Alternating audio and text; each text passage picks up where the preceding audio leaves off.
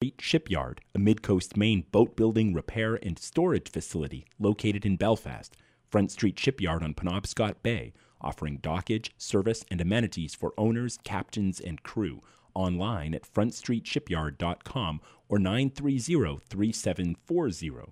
Support for WERU also comes from Bruce Parley Incorporated, specializing in custom-built staircases and also fine finish carpentry on yachts, trolleys, etc. since 1998. In Trenton at 479-4269 or brparley@gmail.com. It's 10 o'clock and you are tuned to WERU-FM 89.9 Blue Hill, 99.9 Bangor, and streaming online at weru.org. Boat Talk with your hosts Alan Sprague and Mike Joyce is up next.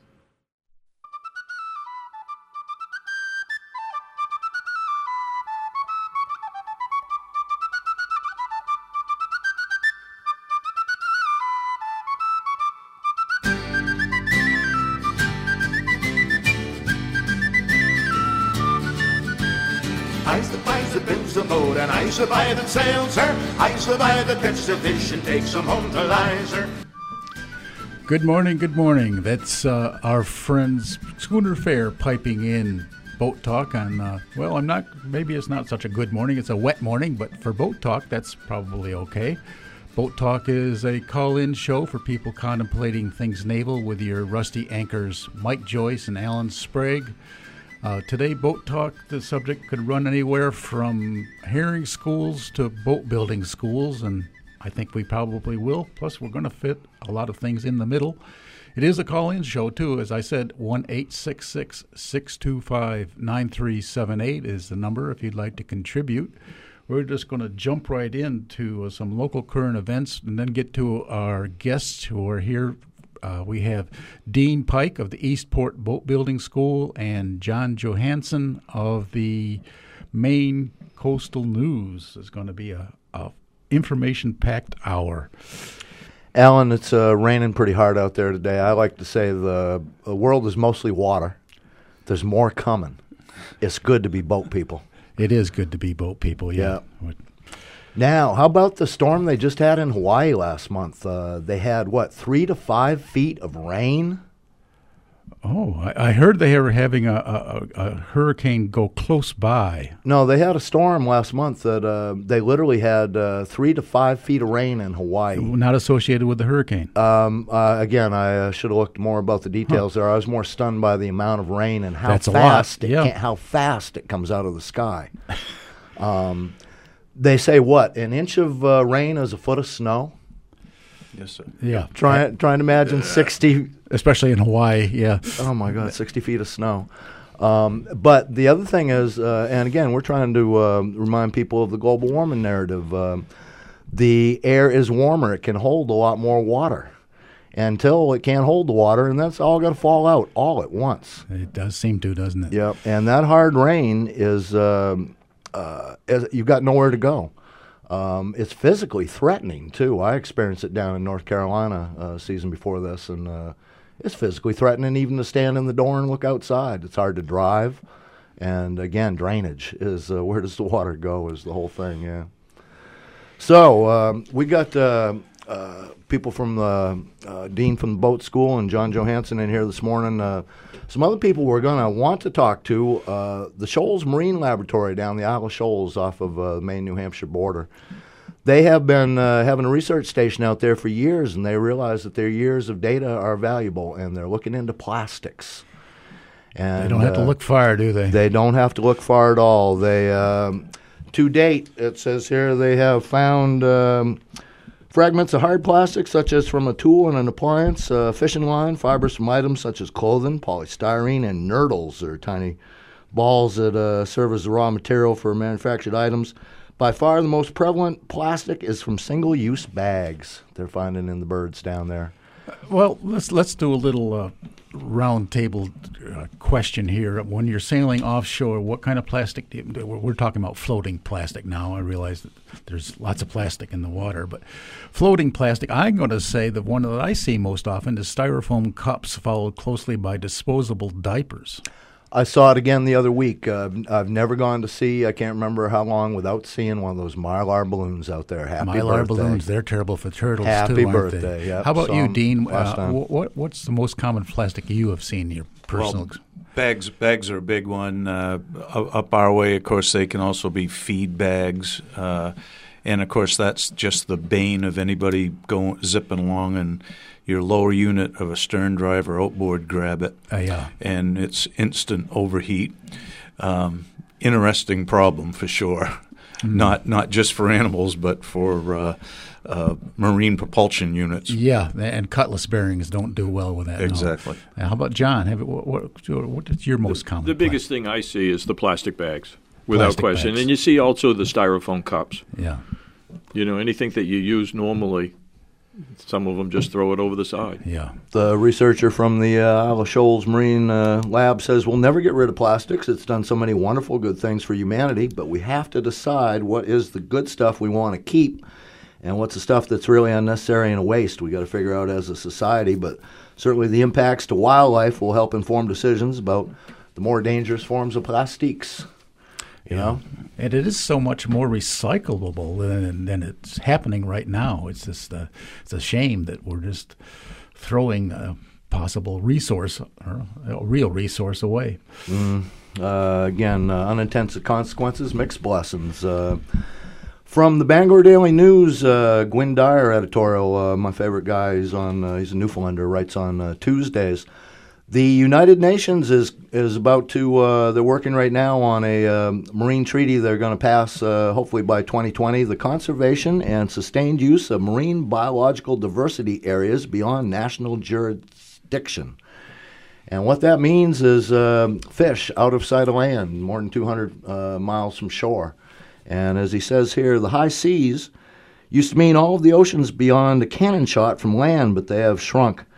All of the ocean with 200 nautical miles of land now is in some countries' exclusive economic zone, and protecting fish stocks within the exclusive economic zones is a task of more than 100 sovereign states with ocean coastlines. Some do it well, most don't.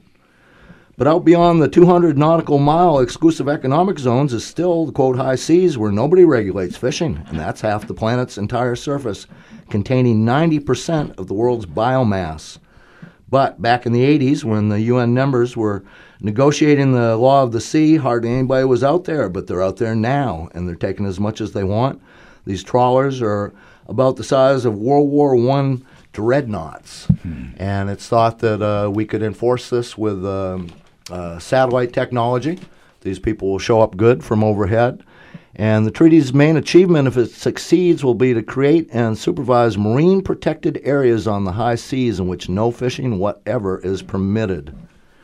Hopefully, to leave nursery zones to improve the fishing closer to land. It's a good plan, yes, but let's go to a phone call. We have one call. I believe this is Captain Yo. Good morning, Yo. Good morning. This is Captain Yo. Yes. Welcome to Boat Talk. Thank you. I'm not at the helm today because of the weather, so I can be on Boat Talk for the first time this summer. But I had some comments about plastic. I was just doing plastic. I rowed out across the cove yesterday, taking advantage of the astronomical high tides to scoot over the ordinarily not flooded places. And I came back with a boatload of plastic. However, when I bring back a boatload of plastic, I call it macro plastic. Because the plastic that you find, the plastic that you see, the plastic that clutters up all the beaches is only the larger pieces. And they're fairly easy to collect because the colors are usually at variance with the natural colors. And the biggest bulk of what I collected the other day on the beach was lobster buoys. But there were plenty of bottles and bags and gloves and bottle caps. And I had a comment about what you said earlier. It's a little unfair to say people toss things overboard. Yeah, of course, some people do. But stuff blows overboard. Stuff spills overboard. It's not all of marine origin, although right here there's a lot of fishing gear. And I can feel some sense of duty by cleaning up the matter out of place from this beautiful beach out here, which is part of Maine Coast Heritage Trust, and is open to the public, and I want it to be beautiful. However, I just couldn't get the thought out of my mind that it's kind of pointless to pick up the macroplastic because the waters, the seaweed, the sand, everything is permeated with microplastic. Microplastic that's been in the environment for going on 80 years, since plastic was invented as the miracle material. And nobody thought back in the 50s and 60s that it would have this toxic effect. It was so solid. It was so smooth. It's safe for food.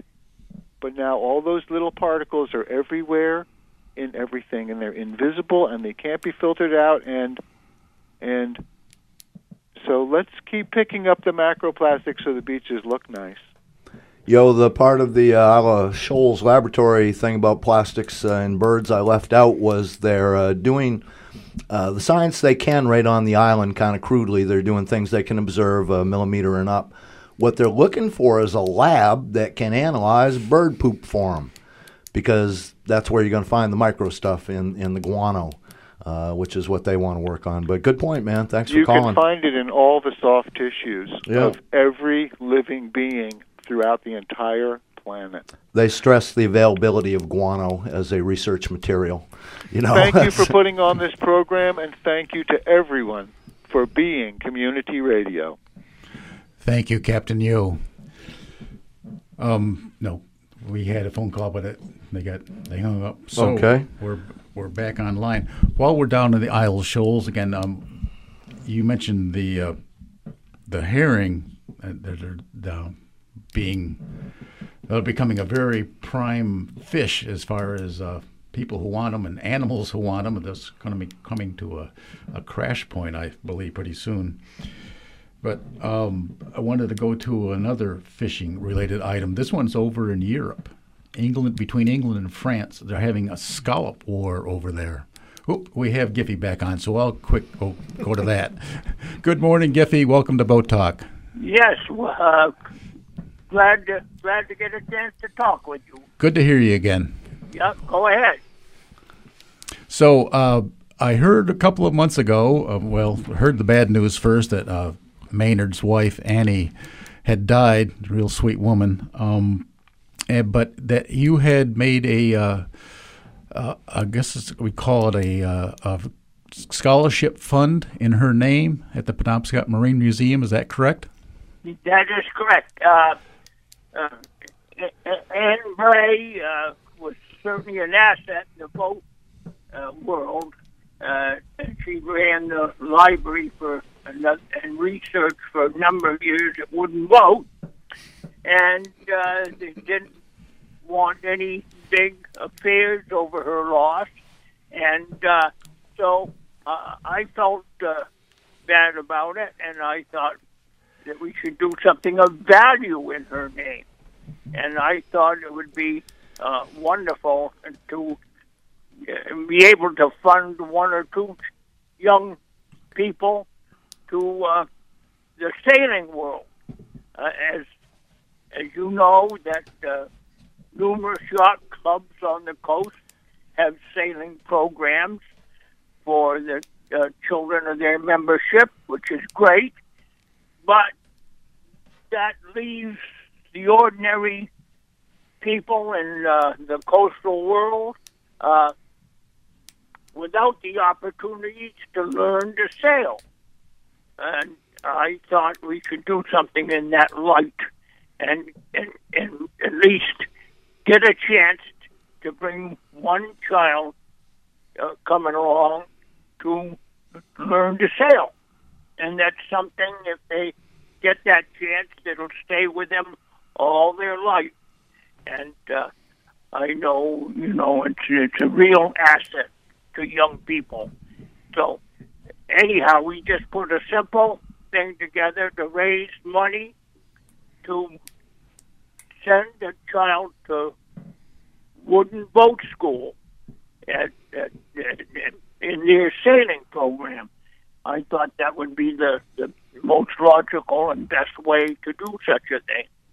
And fortunately, we've been able to raise enough money, and we got one young lady about 16, and she had a wonderful week here at Wooden Boat School, and I think we have money enough left over, so at least we can do it another year. I would, however, like to see it continue, and it's a simple thing for anybody interested to contribute to that account through Penobscot Marine Museum. And I think that would be great. That will stay with a young person for a long time. Okay? Very good, Giffy. We'll put that information on the boattalk.org website for anybody who would like to follow that up. It's really a great thing. And it's there's no limits. Just there is an age factor that comes into it. Probably a young person, boy or girl, between the ages of 13, 14, and 16 or 17, and I think it's great. It's been successful right off the bat, and I'm very happy about it. Yes, it's a good thing. It could be a life-changing moment for somebody who takes up sailing. Definitely. That an interested person, stays with them a long time. They not only learn how to sail, they learn how to work sailing with other people. Right. And, it's the whole thing is, to me, it's an asset. Very good. Good for you, Giffy. Giffy, John Johansson is here today, and I think he'd like to say hello to you, too. Yes. Go ahead. How you doing? I'm doing good, because I just addressed a letter to you, okay? Okay. Yeah, okay. Okay. Yeah, and you'll be getting it in the mail, okay? Well, I'll be down in an hour. Oh, okay. Well, then why... You just saved me 50 cents. That's good. Okay. I'm known for being close with a buck, Yeah, good. All right. Well, thank you. Thank you very much, Giffy. I'm glad you're doing well. Wonderful tribute to Ann Bray to celebrate her passing by bringing along new people. We should mention that Maynard, Ann's husband, was one of the original founders of this show. Yep, Maynard and Joel White were talked into coming over and doing a boat call-in show. Now, they weren't radio people. They did it gamely a bunch of times, and we kind of inherited it. How lucky are we, Alan? The other one that had something to do with this was Bill Page. Yeah, Bill Page, right, yes. Yeah.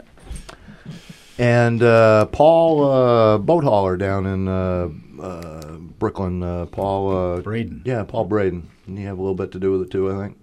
I don't know. So anyway, Kathy Kalen Melio back in the day helped set that up. We should give a sort of a public service announcement for people who have boats. If you haven't heard it already, there's a new alert out from the Coast Guard that they're discovering that LED lights may be interfering with some electronics, particularly your AIS, and maybe unintended consequences. Yeah. Another form that's called DSC. I don't know what that is, but that's... I don't either. AIS is automatic. If you're having problems with your electronics, you might want to try turning off all your LEDs and see if that makes a difference. Yeah, a lot of vessels nowadays have AIS systems which broadcast your vessel name basically to other vessels on the GPS. So that I'm coming up the Delaware Bay a couple weeks ago, and I'm coming to Miyamaya Shoal, where there's a 4-foot spot I can't get around outside the buoys, and there's a big car carrier called Columbia right up my butt. But I know his name; it's right on my GPS machine. So, Columbia, how you doing this evening? Hope you can stop quick. I'm going to stay over here outside the buoys, and when we get to the squeeze part, I'm going to slow down, let you go by, have a good night, and it's nice to be able to call people and talk to them. And they responded. Yeah, that's good. It's a great system. We have another phone call, so let's go to Catherine in Alpilton. Hi. Good morning, Catherine. Good morning, you two. I just want to bring everybody's attention to the Cajun Navy. This is about water and boats. So, are you aware of the Cajun Navy? I think they came about. No, sounds delicious. Well, no, they came about after in Louisiana after Katrina hit. And they are a volunteer group of people that go to any disasters, water disasters, flooding disasters with their boats. And right now, there are people from all over the country, part of the Cajun Navy, that are heading towards the Carolinas. And if anybody ever needed donations, they do. You should look them up on YouTube or on Google, Cajun Navy.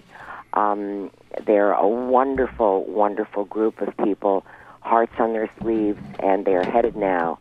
And if anybody has any extra money, just Google them and donate. They're a really, really, really good cause. And I think I've been following this Florence, and it's going to stall over those states for possibly 4 days, bringing copious amounts of rain, I think 60 inches. So it's called the Cajun Navy, CAJUN Navy. So anyway, you should look into it because they're a fantastic group of people. Oh, thank you, Catherine. I appreciate the heads up. Okay, bye-bye. Now, we're doing boat talk this morning. We've got Dean Pike in here from the boat school and John Johansson from Maine Coastal News, and trying to get through the opening bit here, but we're wandering a little bit. We got two things we got to mention before we got way too much stuff to talk to these people about. From the Ellsworth American, Stephen Rappaport waterfront column, the Gulf of Maine suffers an ocean, quote, heat wave this summer. And over the last 30 years, the researchers at the Gulf of Maine Institute said the Gulf is warmed at a rate of 0.06 degrees centigrade per year, and that is 3 times the global average. But over the last 15 years, this region is warmed at more than 7 times the global average. Measured over either period, the Gulf of Maine is warming faster than 99% of the water on the planet. And that just ain't a good thing. So, whoops. No. That could be the call about my extended car warranty I get a couple times a day nowadays. So anyway, this, again, it's not going away, and we've had records. They're ongoing. It's and again, the big point we made interviewing Christopher White about the Last Lobster book in July is that basically the fisheries are temperature dependent, especially lobsters. And again, it's not a situation that things are going to stay the same. It's in change right now, and it's again try to replace that factory that we have on the Maine coast of lobster in here with something else. It's not going to be easy. So.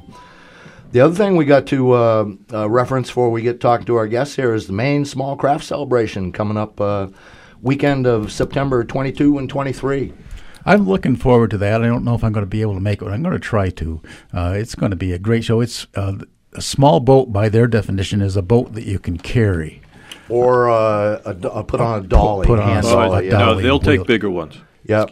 Yeah, I'm assuming they will, because my boat, 3 people can carry. And I'm hoping maybe that might make it under the limit, but it's a small boat. I'm glad there's 14 feet. 3 of you here besides me. This is Finn Sprague. We talked to him last month about this, Portland Yacht Services. This will be down on the Portland waterfront. They're going to try to limit the show to hand-carried and dollyable boats. They want it to be fun, inexpensive, and enduring. One of the great features they're going to promote is a try it and like it boat. You get to talk to the fellow who designed and maybe built the boat and then sit in it and go for a ride. They want your butt in a boat on the water. There'll be a juried boat contest, a nautical flea market, a boat sale, and a kids area, the music and food. How can they go wrong? Finn Sprague is trying to come up with a different kind of boat show and make it participatory. I think it's kind of visionary. Yeah. I'm thinking that's true too. I like boats that you don't have to take your shoes off to go on. Maine Small Craft Celebration, weekend of September 22 and 23 down to Portland. So that's about the stuff we wanted to get out before we talk to these people sitting here. So we're already used up almost half a boat talk. So we're talking a lot here. Yeah. Let's go to Dean Pike. You are the head of the Eastport Boat Building School. Is that the official title? Well, I'm actually the chair of the Friends of the Boat School, FOBS for short, and we own the facility. It's about a $1.5 million facility that we acquired back in 2012 thereabouts, and we have kind of mothballed it and at that point in time and done a bunch of evaluation. Very exciting time to grow this school back, and that's what we're here pushing today. Let people know we've got some wind under our sails here, and we're going to first of all get the word out that we're back. That's the main goal. Right. Yes. Well, this is what we're here for, and I'm glad to help you. Let's go off track first. Just I have a little strange question. I'm thinking you're Dean Pike. Are you in any relation to Chester Pike? No, unfortunately not. Dad was from Eastport, mother was from Lubec, so. Hence, didn't grow up with a lot of loot in my pocket. Well, yes, I'm thinking of Chester Pike, the boat. Actually, the boat, too. Yeah. I'm sure he was a person before he was a boat. Was a sardine carrying boat. Dean, you're a native, graduated from Calais High School, and you have Moose Island Marine down to Eastport. That is correct. Yeah. I was one of the first people from Calais to go to the boat school. And that 78. That was in 78, and it was we were the last class to start there. And then during that summer, the school moved to its current location in Eastport. So you've been really all sides of this thing. The point I guess I'm going to make to the native here, a business owner, a graduate of the boat school, this Eastport, Maine is out of the way. Yes, fair to say. Yeah. I had a Mason 44 sailboat captain job for 14 years with a Learjet. Okay. Yes, sir. As a tender, and he liked to go to St. Andrews, New Brunswick. I figured out that he could fly the plane in and out of Eastport. Has a nice little airstrip. Right behind my boatyard. Yeah, so about a dozen times I commuted to Eastport. I used to work in Eastport. I commuted by yacht, and I arrived by yacht and always left by Learjet. Eastport, one of my favorite places for about a dozen odd years there. But it is out of the way. And that is, as we like to point out, one of its assets, and again, something that, we got to work on a little bit. But the fact is that this boat school, the whole idea, let alone the physical plant there, is a huge asset and a place that needs as much as it can work with. Yeah, there's a lot of marine activities going on in Eastport. You've got aquaculture, you've got transoceanic shipping, you've got traditional commercial fishing. We cover the gamut. There isn't a big bottom fishery there much anymore, but certainly scallops, urchins, lobsters, big business. And of course, having the airport there is an asset, and of course, having a boat school there is big in the community. Bring people to Eastport, get them to do stuff, spend money, and make things. Absolutely, way back, the positive impact to the community is well over $1 million a year, and that's just with the students housing and eating in restaurants and having their cars repaired. It's a lot of spinoff. And we gotta make sure people understand this. Boat school's got a long history. You were one of the first classes back in '78, and but the place is mothballed right now. It's not. Correct. Not working right now. Correct. And has struggled. We've talked. I can't think of how many times we've talked about the boat school over the years here. Yeah, 3 or 4 anyway. More than a lot more than that. So. Yeah, and the problem being that it's such an asset. It is such a great. The boat industry down here is very healthy. They need workers. Exactly. So you can't fake experience is one of the things we like to point out on Boat Talk. A school is a good way to get some experience.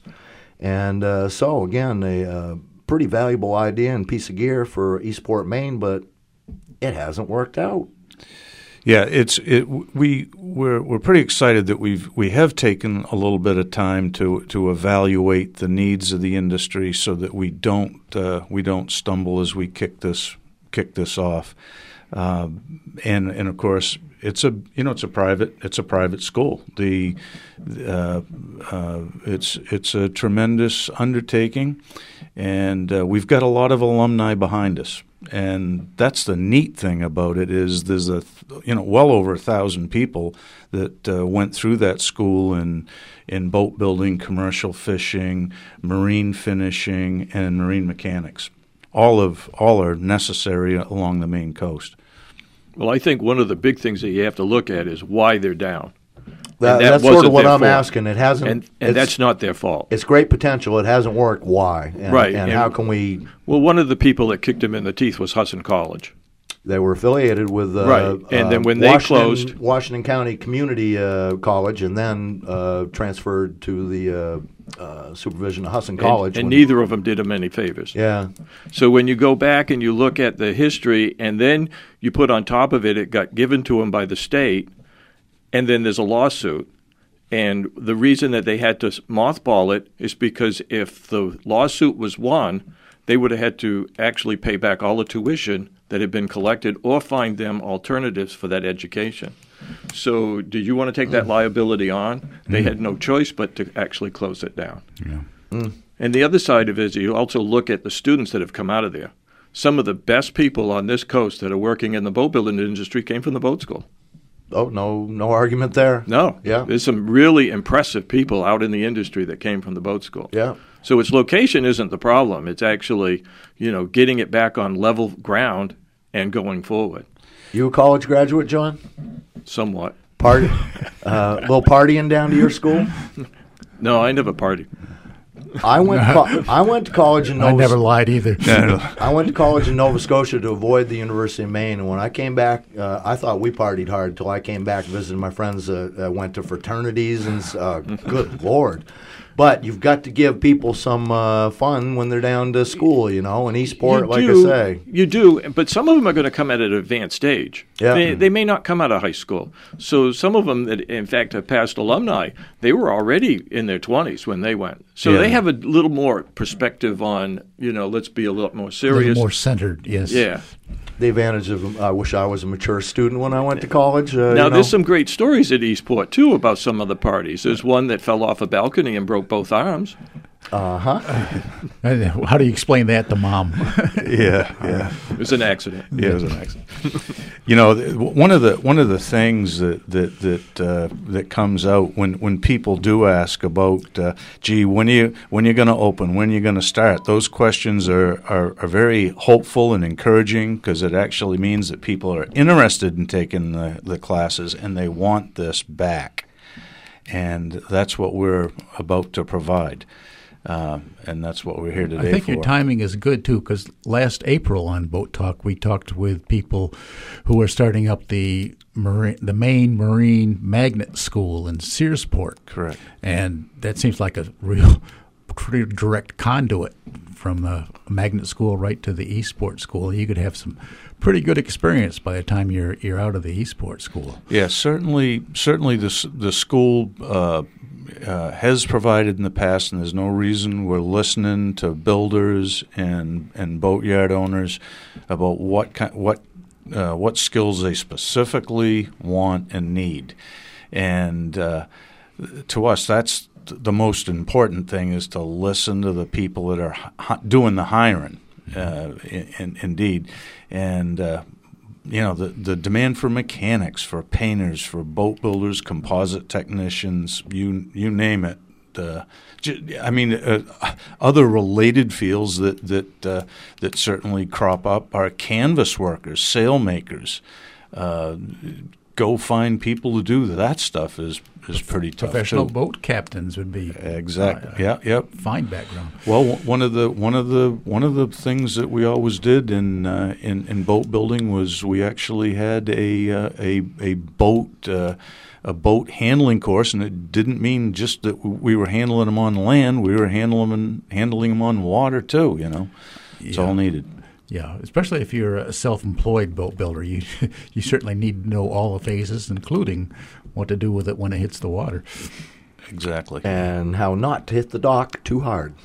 Right. We try for that. Yes, sir. Phone number 1-866-625-9378 if you want to join the discussion about the Eastport Boat School this morning. So we've got a 13 acres of land down there, a bunch of buildings that are sitting in need repair, haven't been heated for a while.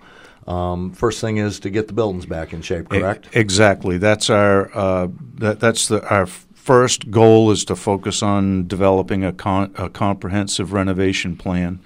We have taken the past year and developed a strategic planning document, which is on our website, theboatschool.org, that anybody can come and check out. But yeah, every good institution needs a good foundation. With 50 years behind us, we've got a pretty good foundation, but now we need a roof, literally. Do we have a dollar? Do we have a dollar in the bank? How are we going to pay for fixing these buildings? Well, and who's going to do it? Well, we have a contractor that specializes in the type of Butler buildings that all those buildings are. We've had a lot of help from the University of Maine Civil Engineering and Environmental Department on and Ames Engineering Associates to develop a plan for some reconstruction, but the buildings are tremendously sound buildings, but they need a new roof. They had one of those membrane roofs, and in a blow there a couple of years ago, took a big amount of it. Mm-hmm. And as far as funding, our goal is $500,000. The initial roof job is about $300,000 of that, and we are ready to partner with several government and private foundations for getting matching funds. So, if we can raise $1, we have the potential of getting $2 out of it. That's always the hard part, isn't it? Yes. We have another phone call, so let's go to David in Brooklyn. Good morning, David. Good morning. Thanks for the show. Good to hear Giffy on the air again. Yeah. I just wanted to share a couple recollections back from the boat school up in Eastport. I was there, must have been in 79 or something like that. One of the early years. They had the CETA program going, and I studied marine finishing with Jim Day, and it was a wonderful experience. I remember back in those days, Eastport was pretty much of a ghost town. There was the Waco Diner, that was the hot spot, and we'd all hang out there at lunchtime. And there was some partying going on, but there was a lot of good teaching going on too. And, I remember we sanded and stripped and varnished until we were blue in the face on a little old town dinghy that somebody had donated to us. A nice boat. And it was all laps and bent ribs and hard to get at places. And Jim was a teacher of not only mechanical stuff, but moral stuff too. I remember he took us on a tour up and down the coast once. Visited a lot of boatyards, and one of the things he said to us is, you got to be really careful if you're working in this field or basically any craft field on this coast. You don't put down another craftsman's work. That's just one of the rules. You don't put it down. There's always a reason why they did it the way they did it, and you got to look for that before you say anything. And that was a really good piece of general teaching for me. Can you explain who Jim Day is? Jim Day is Arno Day's son. Arno was a resident of Brooklyn here, and he built some awful nice lobster boats. And Jim has passed too. Jim went up to Canada, up to St. Andrews. St. Andrews, yeah, and taught up there for a while. And really fine gentleman. A lot of respect for him, and I just reminiscing about the early days in Eastport when the fish dock there was nothing but a big old abandoned building, a bunch of pylons and falling down planks, and the head there was unoccupied. It was like it was a wonderful experience. So I hope he can get it back again. I mourn the passing of the original boat school. I've been watching it a little bit here and there, coming and going, flickering like a candle in the wind, and I hope you get a fire going under it. I wish you all the best. Education in the craft, you can't beat it. And, please check us out on theboatschool.org, and there's a spot in there where you can put your email address down so we can get you on a mailing list.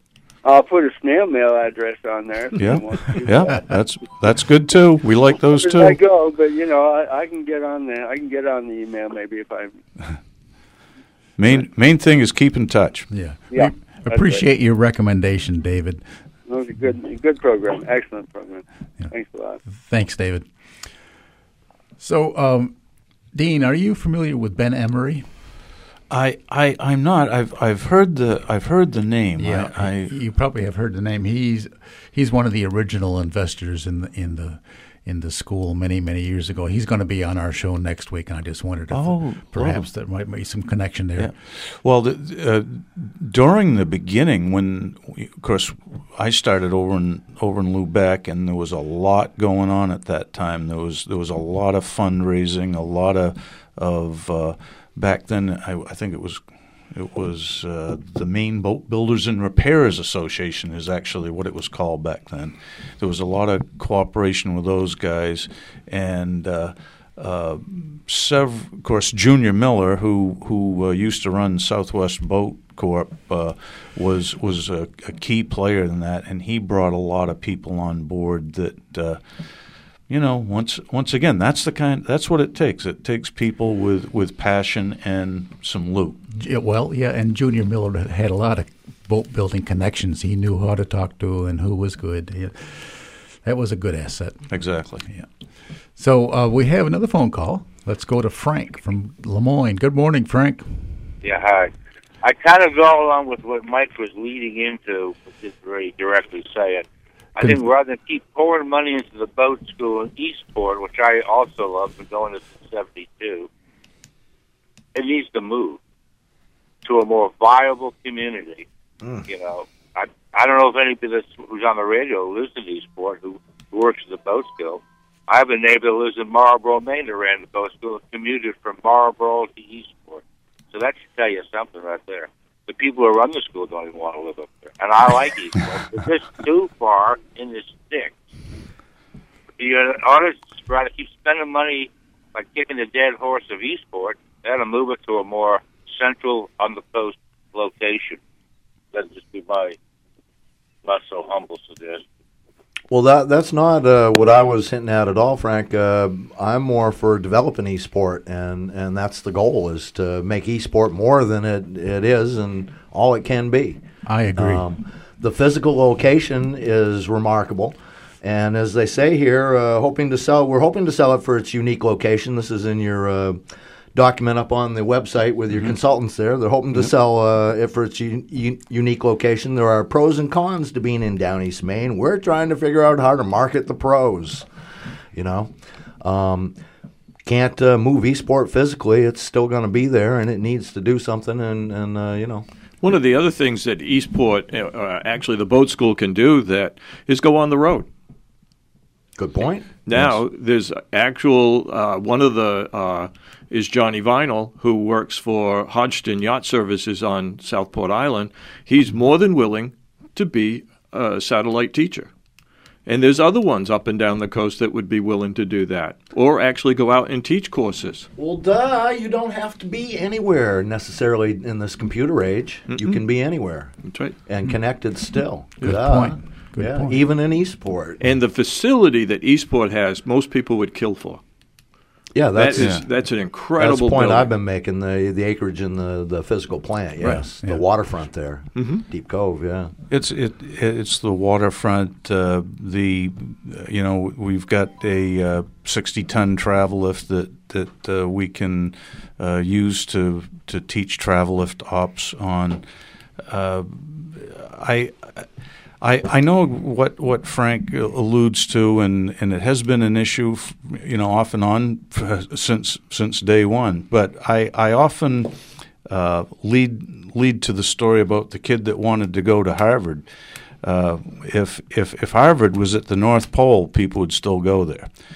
I think if you bring a quality program with a quality environment and facility, people will come. Now, look at the changes in Eastport over the last 25 years. Oh, yeah, it's tremendous. It's incredible how Eastport's grown.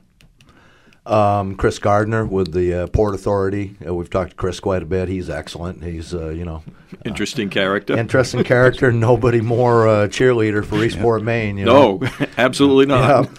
Yeah. And there's been a couple of dreams along the way. Now, this whole thing changed back around 2011 and 12 or so. A company called Ocean Renewable Power Company out of Florida. They were building turbines. They want to put a turbine in moving water. Correct. And the dream then was to own the turbine world centered in Eastport, Maine. Whatever happened to... Well, they still they are now centered. Their offices are, or at least one of their offices is in Portland. They're still a viable company. They did a lot of their prototypes were built in Eastport. As a matter of fact, some of the first blades that were built at the boat school, and they've gone through several transitions as far as the type of generator, but like any company, it had growing pains. But they're still with it. They're still doing stuff out on the West Coast. As a matter of fact, they're getting ready to do another series of tests in Western Passage between Eastport and Deer Island. So is it the same one that they originally developed that looked like an old lawnmower blade?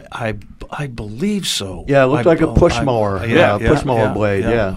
I believe so. And it sat vertically in the water, I think, didn't it? No, they're horizontal. Okay, yeah. And some designs they were fixed to the bottom. Other designs they floated. And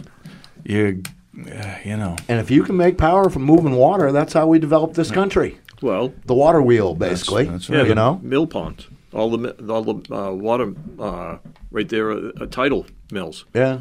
That's how they all work. Yeah. Coming and going. Franklin Roosevelt back in the day tried to get a big power thing going, a tidal power thing going down to Quaddy, but that's right. The potential is still there. Oh, absolutely. And anyway, that was just one of the companies that partnered with the boat school back then. And again, that was a hell of a little dream for a while. The future was enormous, and now we're in the future, and it's not so enormous. Yeah, and again, you look at if you Google the boat school, you'll get the current page, but the last activity in the Google area was back in that era, 2011. When all the OPRC thing and Perry Marine Construction bought the boat school for a little while from the town. Yep.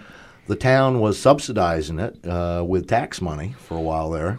That made well, some- it was owned and it was owned by the city, and of course it cost the city money, but people forget that it also made a lot of money because rents were being paid. I didn't realize till I got on the budget committee shortly after the school was mothballed how much money the city of Eastport made on that property. But of course, in typical fashion, people like to just talk about how much something cost, forgetting how much it brought in, and of course the intangible asset of having so many young people in town. That was hard to put a value on.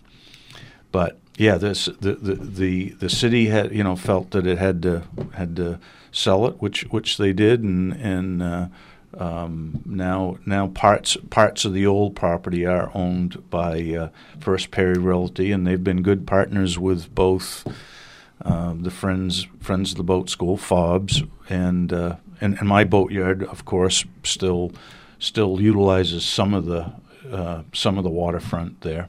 I read the document on the boat school website about the future plans for the boat school there, and economists, of course, do know how to quantify the value of those kids coming to town and the additional dollars, and the multiplying effect is very impressive. It's astounding, and of course, people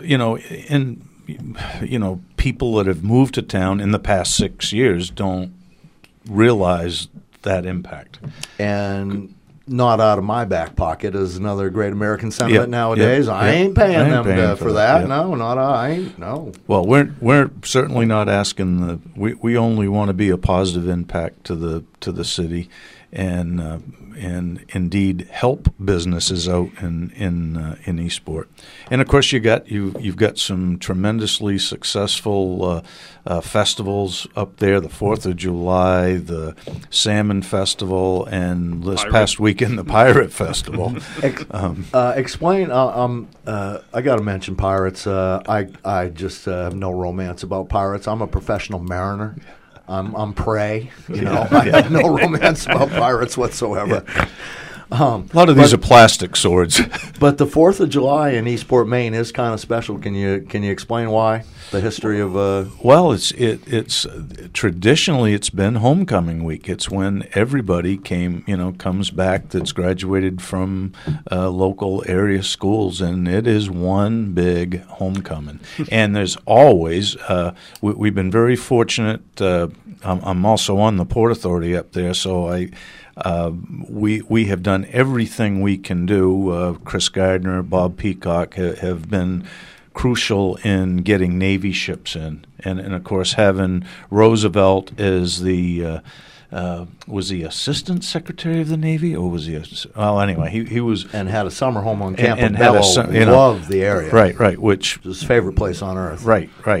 And there's a lot of history. Having the Roosevelts in that area,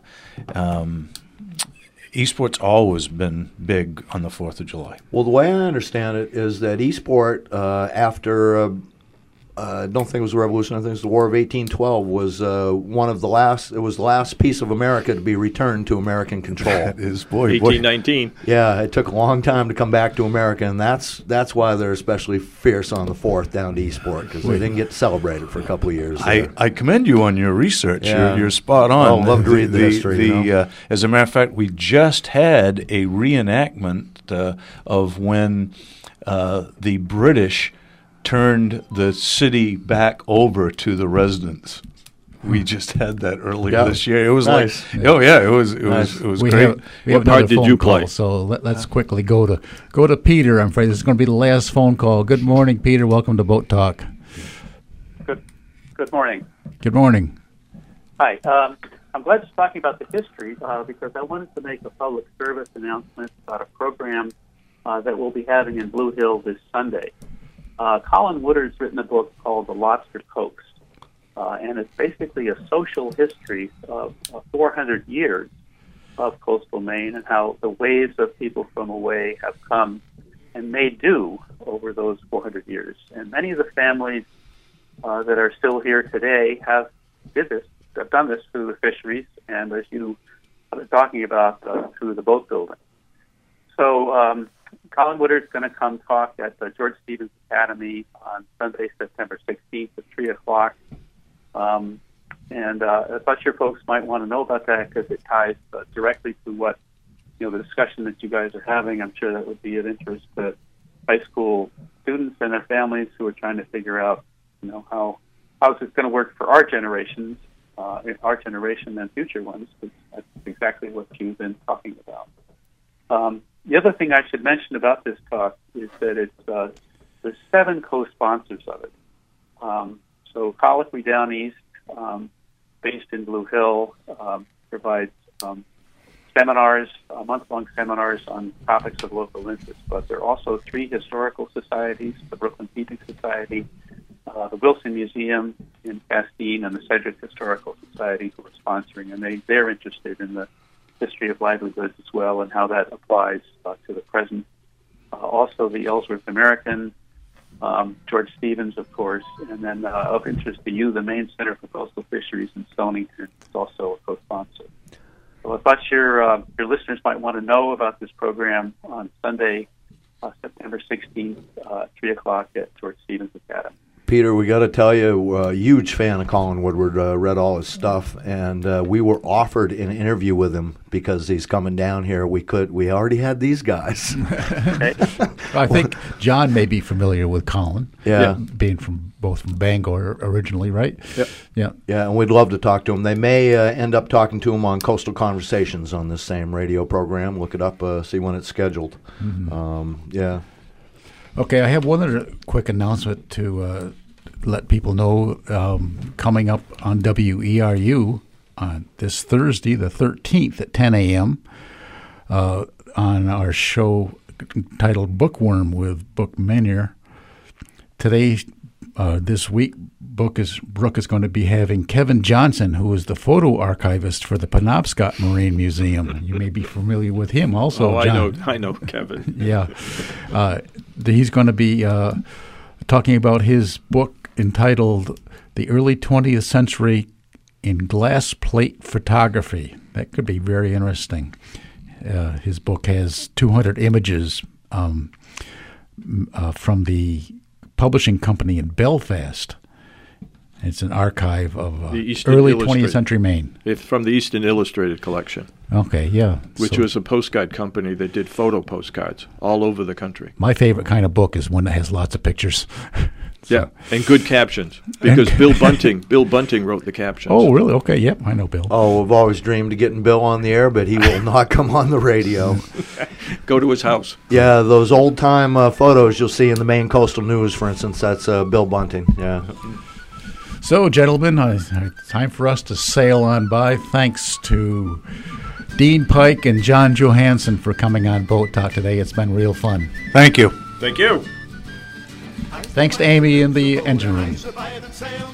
I survive the catch the fish and take some home to Lizer.